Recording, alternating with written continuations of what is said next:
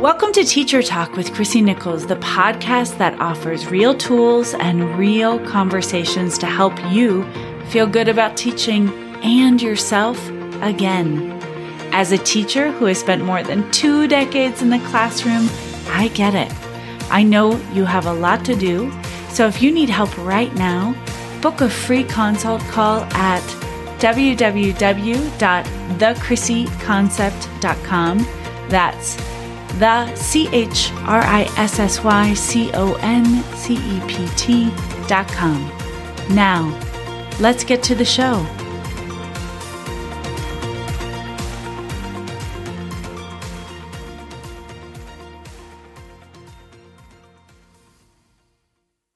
Welcome to Teacher Talk, everybody, and this is a great one as Mary Powers reminds us that we are fierce as teachers. Mary Powers has been teaching for over 2 decades, but started her professional journey as a child therapist before becoming a powerful English teacher. Mary, who graduated from Harvard University, says her goal is to create safety. And I can tell you all, having watched her teach, she really cultivates that kind of intellectual, playful space where no ideas are off limits for her students.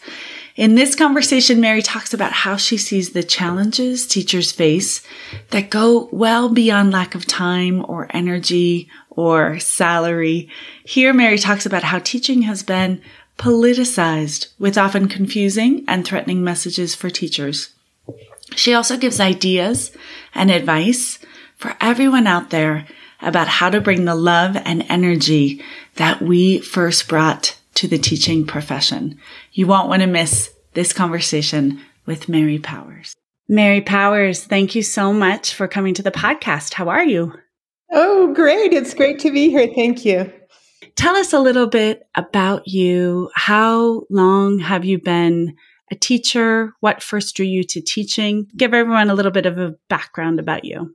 So I've been a high school English teacher for a little more than 20 years, but I'm older than dirt. And so before that, I was a child and adolescent therapist. And I worked mostly in assessment units and step-down programs and residential treatment. So all sorts of places where the therapeutic element and the educational element were really closely related. I had some changes in my life where I moved states and wasn't licensed clinically in Utah, where I live now. So I applied for a job at the independent school where my, at the time, very young children were attending, and that worked out. And so I started working, in the classroom instead of in a therapeutic capacity. But there was a great overlap, I think, in the work that I did. That's awesome. Thank you. And how long would you say all told? I know you're still a teacher. How long have you been a teacher, would you say?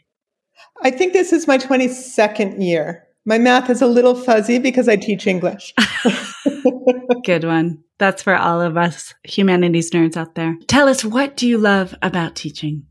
Oh, I love a lot of things about teaching. I think what I enjoy the most and what I feel like is my primary goal is to create a classroom environment that is at once safe, whatever we mean by that word. I'm talking, I guess, emotionally safe, but also challenging and exciting for students. I love discussion more than anything in the world, and I love watching students learn from each other and help each other.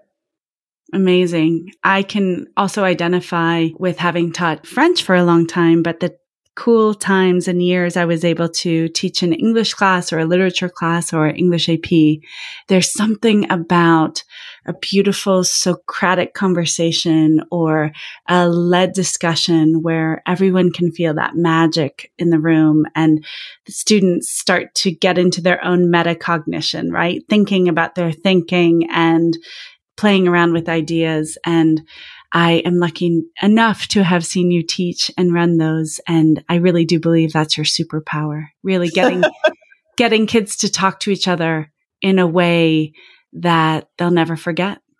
Yeah, thank you. I think that's the energy that I draw on the most. And that's really the thing I love the most.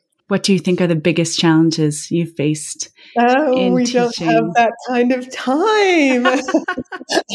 So I might be taking a little bit of a left turn, pun intended, because I thought quite a bit about this question. And I think, time and energy and fatigue and all the things that all teachers experience every day, of course, are enormous challenges.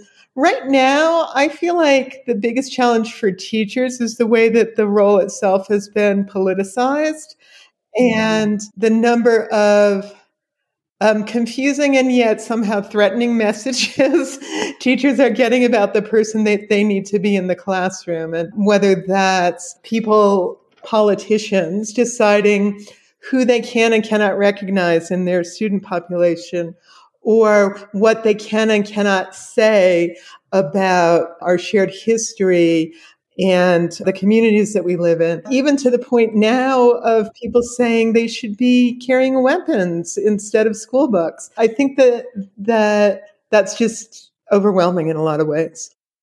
Thank you for bringing that out. I think you're right that the way the teacher role has changed, and it's not just COVID or a global pandemic, but I think what you're speaking to, of course, we're not very far as we record this from the school shooting in Texas. We could even look all the way back to Columbine or Sandy Hook for events like that, where some rhetoric around, well, teachers should just carry firearms seems to come up again and again. But we don't have to look very far also about some critical aspects for those who are not in the classroom, who think we have the easiest jobs in the world and we just knock off at 3:00 and close our doors and that's all. Yeah, no, I appreciate you bringing that out into the discussion and conversation.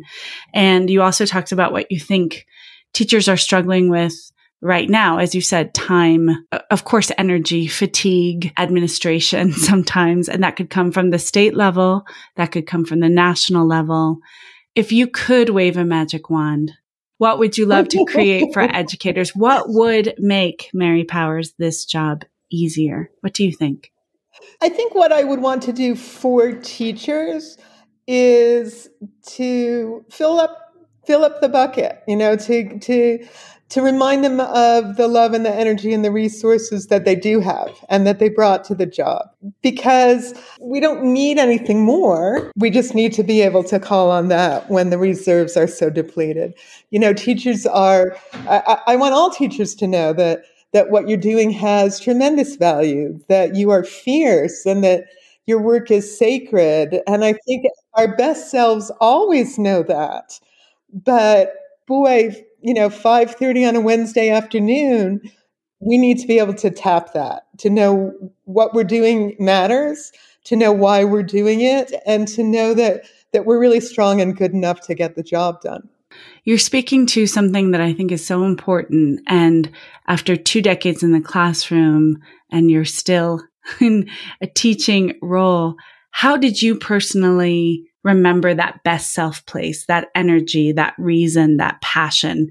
I think I'm speaking a little bit to burnout here. What would you say, or what advice would you give to those who are like, gosh, I just want to go work someplace else where I don't have to be on all the time and prep and read my email and talk to parents and, what do you say to those who are struggling with burnout? I have a very wise and supportive colleague talking about this a few years back when things were really quite dark, about making sure that my work aligns with my values. And, that led to some painful changes because I think my own values were not in sync with the values of the organization I was working for at the time. But that doesn't take me out of teaching. It takes me maybe to change the where and the when and the how, but the role of teaching is in line with my values. And as long as I can always remember that, I think that is inoculation against burnout. It doesn't get the grading done any faster, but I'm sappy enough to feel like just this sort of inspiration can be energizing. To know that I believe in what I'm doing is really important to keep front and center and to ask myself about a lot. Wow. I like that, to ask myself about a lot. Here on the podcast, we talk about how curiosity is the solvent for self-pressure, self-judgment, perfectionism in our craft of teaching, and asking yourself those questions, it seems like, is helpful, serves you. As far as like perfectionism and, the self-criticism that comes with it, I try to remember to talk to myself the way I talk to my students. I feel like I am compassionate and forgiving with learners making mistakes. I need to turn that inward as well. And know that this is a process.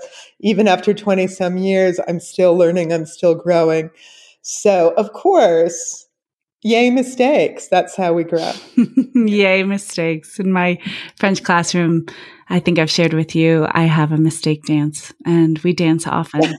So yay mistakes. Please, everyone, remember to dance out there. Mary Powers, what just really wonderful honor and opportunity to have you on the podcast. And I really appreciate the points that you brought out today, the challenges and the wins, the advice and the thoughts about yay mistakes. Thanks so much for being here. You are so welcome, and thanks so much for having me. It was really a lot of fun. Thank you. That was Mary Powers in conversation, one of our inspired teacher highlights and spotlights. Thanks so much for being on the podcast, and we'll see everybody next time. Bye-bye. Thank you for listening to today's episode, teacher friends. If this podcast speaks to you, please share it. Share Teacher Talk with one teacher or administrator or educator in your life. To continue the conversation and have life-changing tools and resources sent directly to your inbox, join my weekly newsletter, Teacher Talk, at www.thechrissyconcept.com. That's the CHRISSYCONCEPT.com. There, you can also book a consult with me. That's a one-on-one conversation to see if coaching might be just what you're looking for. Sometimes one call is all it takes. Have a great day in and out of the classroom, my friends. We'll see you next time.